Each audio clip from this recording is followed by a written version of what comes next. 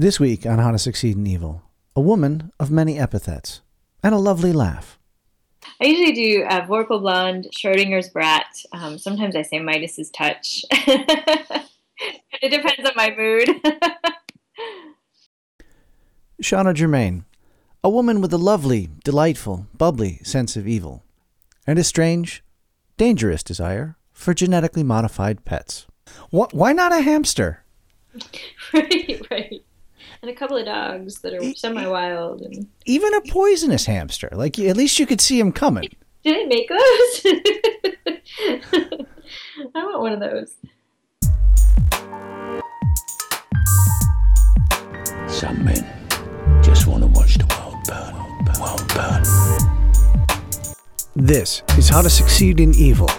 You need people like me so you can point your fingers and say, that's the bad guy. Just want to watch the world burn. An ongoing exploration of what makes bad guys good. No, Mr. Bond, I expect you to die. And I'm Patrick E. McLean.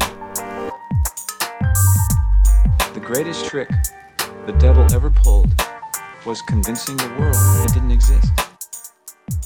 I really like villains who love kittens is sort of my phrase for that, which is, these villains that have this sort of soft spot, this sort of big-hearted weakness, this thing that makes them sort of empathetic and sympathetic, and you can feel a compassion toward them at the same time that you're saying, oh my God, I can't believe they're doing that awful thing.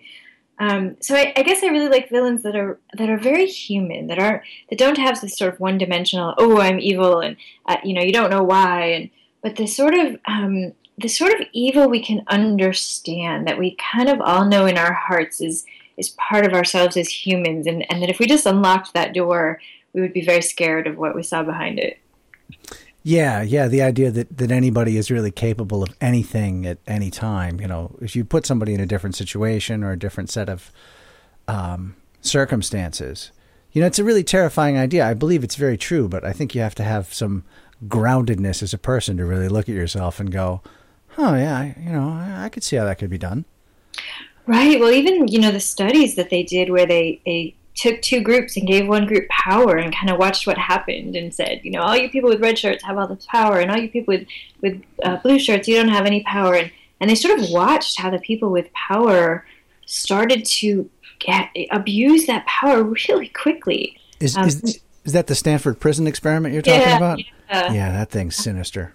I know. It's just it is such a perfect example of how you can even start off grounded, right? And then you have this experience where someone gives you something and you don't have the tools to handle it, and inadvertently or purposefully, you sort of become the villain.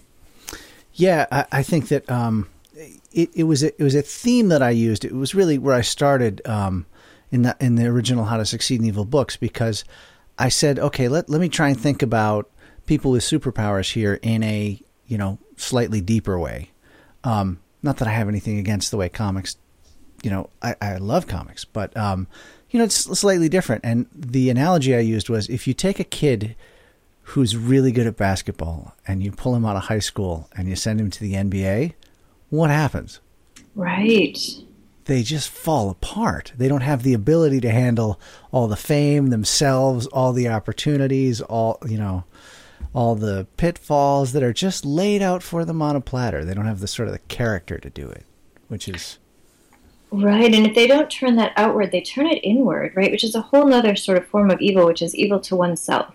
Because they can't handle the, we see it all the time, they can't handle the fame, they can't handle the pressure, they start to be self-destructive. And that's a whole different kind of, evil that sort of loops in on itself, like this closed poem, and it's very hard to get out of, I think. Well, I'm really liking this conversation, and it really makes me want to look into your stuff more deeply, because this nuance is what I want out of fiction, right? Right. It's what I want out of a great story. And usually you can't, film is a mess now. Film is just spectacle, really. But usually you don't even get it out of, most television. But have you watched Daredevil? I have, yes. The Kingpin, Vincent D'Onofrio's Kingpin is magnificent. Right. Incredibly sympathetic and super evil. And dangerous and... Yeah, just so broken. I've been watching the new season of Hannibal too, and I feel that way about so many characters on that show. I mean, this season, the Red Dragon is this character that, like, on one hand, I'm so rooting for him, and on the other, he's this horrible character who kills all these. I find myself very conflicted as a person watching this and thinking, how can I root for this person? And it's because he's so very human, right? He wants the same things we all want. He wants love and acceptance and to not be broken, and we can all really, I think, empathize with that. Yeah, there's some way in which the world doesn't fit for everybody. I was having this conversation with my sister about her daughter, and there were some they're not even major issues, but it was like something around ADD. And the question I asked was, well, is it that she really has a problem, or it's not convenient for the teacher, and whatever it is, like everybody has something that it just doesn't fit. Like Right. I was dyslexic growing up, and I'm a writer as a profession, like, and have been. Like, you just have to figure out how to make it work. But sometimes, and like that's a really good, that's a great point, great motivation. So what about? I have to ask you about this. What about like femme fatales? Oh, I'm sorry. Femme fatales. I mean, you write erotica, right? I mean, Yeah. There's a whole vein of stuff there that, it's very dangerous because you're out of control, right? Well, it's really interesting, right? If you look at gender roles in evil, or gender roles in villain, right? There's this sort of tradition of women only can fit into certain kinds of villainry, and femme fatales, of course, is one of those, and sort of the Black Widow. I don't mean the character; I mean the sort of concept of killing your husbands. Yeah. And so there's all these like. There are these specific ways in which men are supposed to be evil and women are supposed to be evil, and some of them are played out in the real world, right? There are more male serial killers that we know of than there are female, but I love to break that down, and why do we have that perception, and how can we play with that, and how can we make how do you make a character who doesn't subscribe to those specific gender roles that the sort of fiction, the literature puts out there, and is really true to themselves. And my favorite part of creating a character is sort of delving into their motivations and what's broken. I love sort of what's broken in you. Let me poke it a little. Yeah, what do they need on the inside? Because it's that, it's that internal story that really makes it interesting. Like, we kind of know from a lot of conventions, like we know what's going to happen at the end. Right. Like we know they're going to win, right? There's not going to be a surprise twist, but it's what happens. Like, it's what makes The Godfather a really great story. It has a dual ending. Like he wins at the end because you've got your sort of, he's overcome all his opposition, and inside he's just, he's turned into this evil thing. Right. Which is the thing we all fear, I think, or one of the things we all fear, which is that, if I look too deeply into my heart, what does that internal landscape look like, and how scary is it, and how often of a person am I really? And I think in a lot of ways, villains allow us to say, well, I'm not that bad, so I'm okay. I'm a good human. I'm fine. And that's part of the reason that I think we love them. Yeah, at least I'm not as bad as that guy. Right. Yeah, or that girl. When in essence, you really could be. Right, for sure, right? It doesn't, we know that it doesn't take very much to sort of turn people from, and there are levels, right? There's that sort of idea of people who struggle with these fantasies of doing horrible things but know that they're wrong, and they keep them kind of contained. And then there are the people who struggle with the fantasies and know that they're wrong but act on them. And then there are people who have these horrible fantasies and don't know that they're wrong, right? And actually think that they're right, and are sort of self-righteous about the acts that they do. And there's all these psychological steps on the way to becoming evil that are really interesting to explore as a writer, I think. And, oh my God, I just remembered this. I worked with this, early in my career, I worked at this advertising agency with this woman who is really nuts, but that's not unusual for advertising. But really, a brilliant writer. And she told me this story about a friend of hers she had in school who would, and I believe her, for all her craziness, there's no reason for me to doubt this is not true, who would go into grocery stores and pinch unattended children Oh my gosh. And when they would spin around and look at her with tears in her eyes and ask why, or whatever, she would go, "Oh, I'm sorry." and I asked, of course, why, and Carol asked why as well. And the answer she gave, and this is the most evil thing of all, she said, "When you lie to children, they trust you." Oh my gosh. I'm so using that. Take it. I forgot about it. I mean, like totally until just now. You know, it's interesting. I was just having a conversation sort of along those lines of like, you know, when we watch movies or we read stories or even real life stories where, you know, something bad happens to an adult person, we react differently than when something happens to like a young child or to like an animal perhaps. And part of it, you know, is this idea that, you know, they're so trusting and they believe in us and they believe that we will save them and rescue them. And so when that trust is broken by villainy and evil deeds and those kind of things, there's this impact that doesn't happen when that thing happens to adults. Yeah, it's visceral, and it's like it's like the thing with what's his face, the NFL player who was fighting dogs. Oh, I can't Vic. Oh yeah. Michael Vick. So you had him doing that, and people got very upset, and he got drummed out of the NFL and thrown into prison. And then you have other instances in the NFL, and I'm not really a big football guy, so I don't really know who any of these people are, but who, you know, they're on camera beating their wives and girlfriends, and then nothing really happens to them. But if they'd kicked a dog on film, like, that'd be it. Right. Right. It's that sense of trust. And it's not right if you think about it. Like, why do we react more viscerally to someone, you know, attacking a dog than we do someone attacking another human being? And you know, there's probably a lot of complex reasons for that. And it's not right, but I think a lot of people still have that response. I mean, I think it's absolutely wrong and wrong-headed, but I say that, and I feel the same way. Like, oh, you hurt that dog?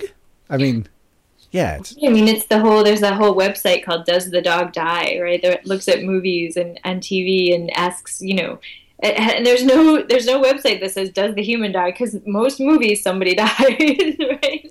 And we're willing to do that, but like, you know, if the dog's gonna die, I'm like, no, can't watch it. Sorry. Yeah, and it's the it's code. Like, you have a problem if you write a screenplay and you have a limited amount of time to characterize somebody as bad. And some of the cop-outs, of course, is, I mean, like, the easiest one is literally just have him kick a dog. Oh, okay, that's the asshole. Yeah, absolutely. That's really true. That is such a short code. It probably be a good writing challenge to figure out how you could have a character kick a dog and then be sympathetic. Right. You would have to really go into that internal landscape of why, the fear, and all the other stuff that would allow us to find that sympathetic.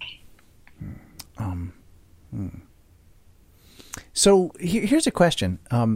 So the whole it's not even really evil. It's just sort of powerful and scary. Anything lustful or erotic or that response, there's always something taboo about it. But it changes through time, right? So if you look at, like, I always mess them up. Lawrence. I'm trying to remember the book. I read a couple of his. D.H. Lawrence, right? Mm. It just doesn't seem shocking at all anymore. Right. Like, it's like, this is, like, really? Someone put a brown paper cover on this? Right, it is ever evolving, isn't it? And it swings. The pendulum swings really hard, right and left, depending on kind of the era, right? I mean, there was stuff written way before that was not considered shocking, and then in that era, things became shocking that hadn't been, and you know, we go back and forth on the pendulum again and again. It'll settle in the middle. Yeah, like shock a Roman nobleman of a certain era, and it just wasn't going to happen. Right?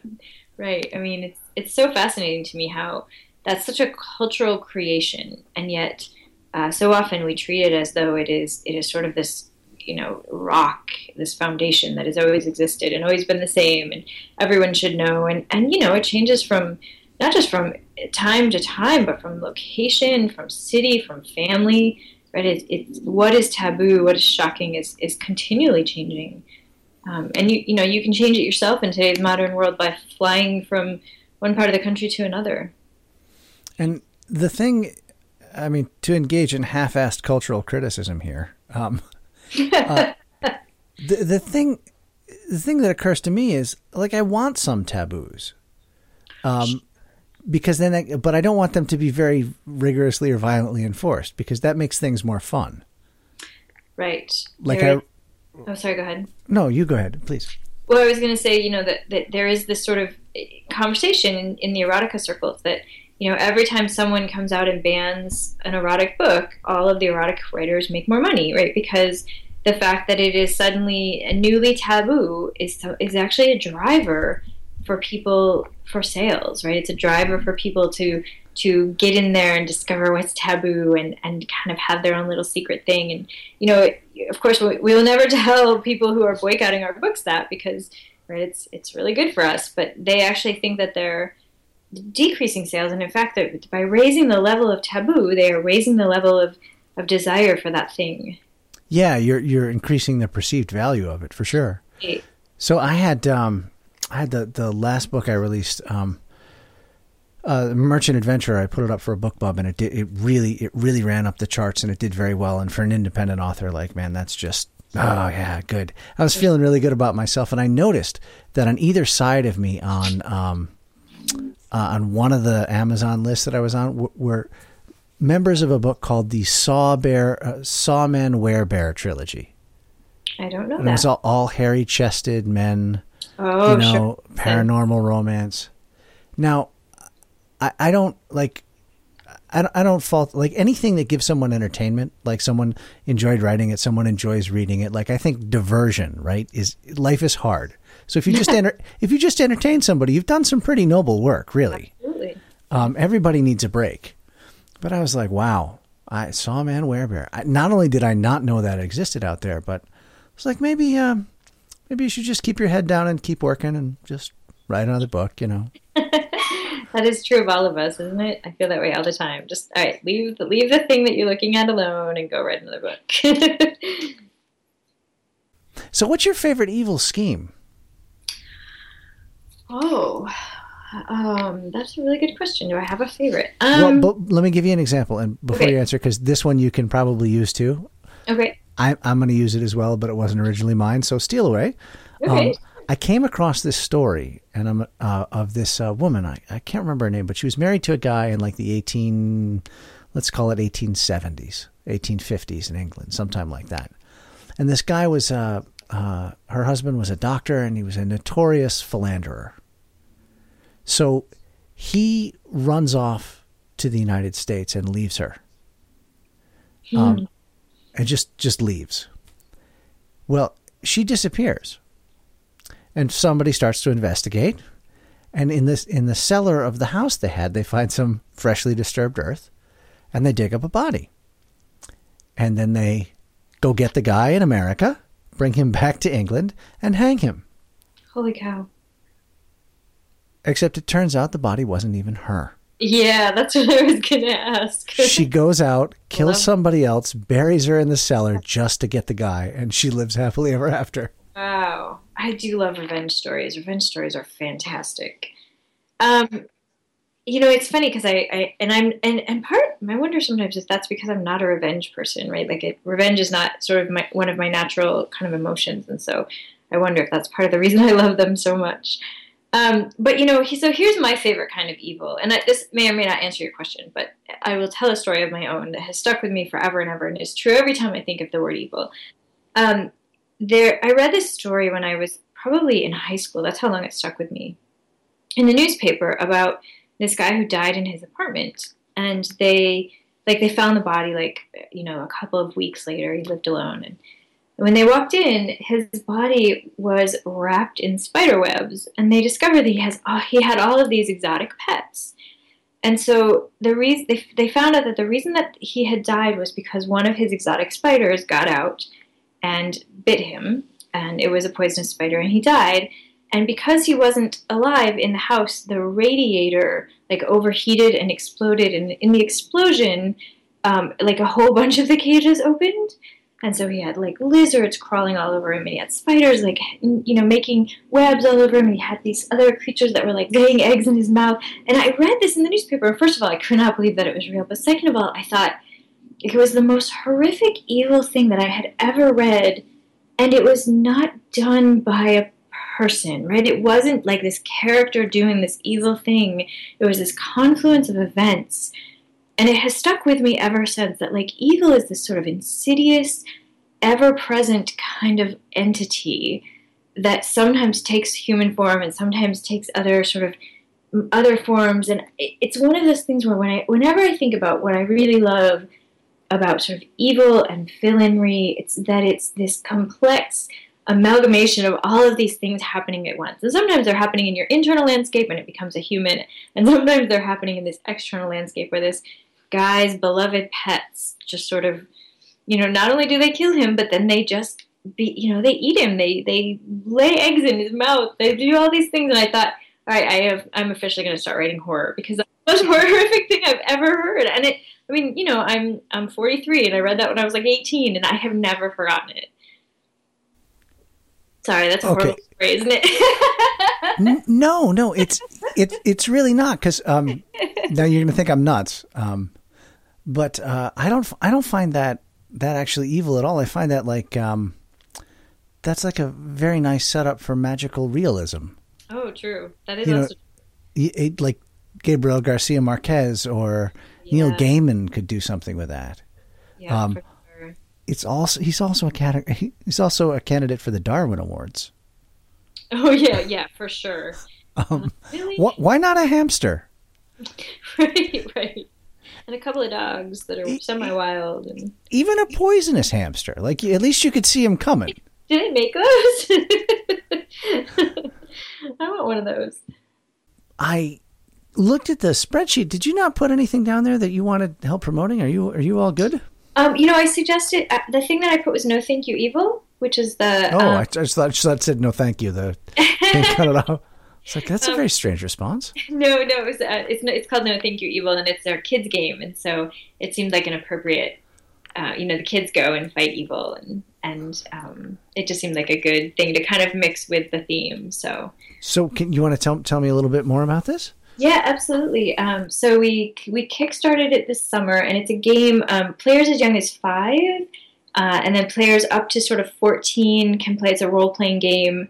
And it's they basically they can be kind of anything they want. They can be a pirate or a princess or a robot, a spy, and then they have a companion that goes with them, like a tiny T-Rex or an invisible friend or a little brother or a dust bunny. So they have, and then they go into this place called Storia, and they basically vanquish evil as a group.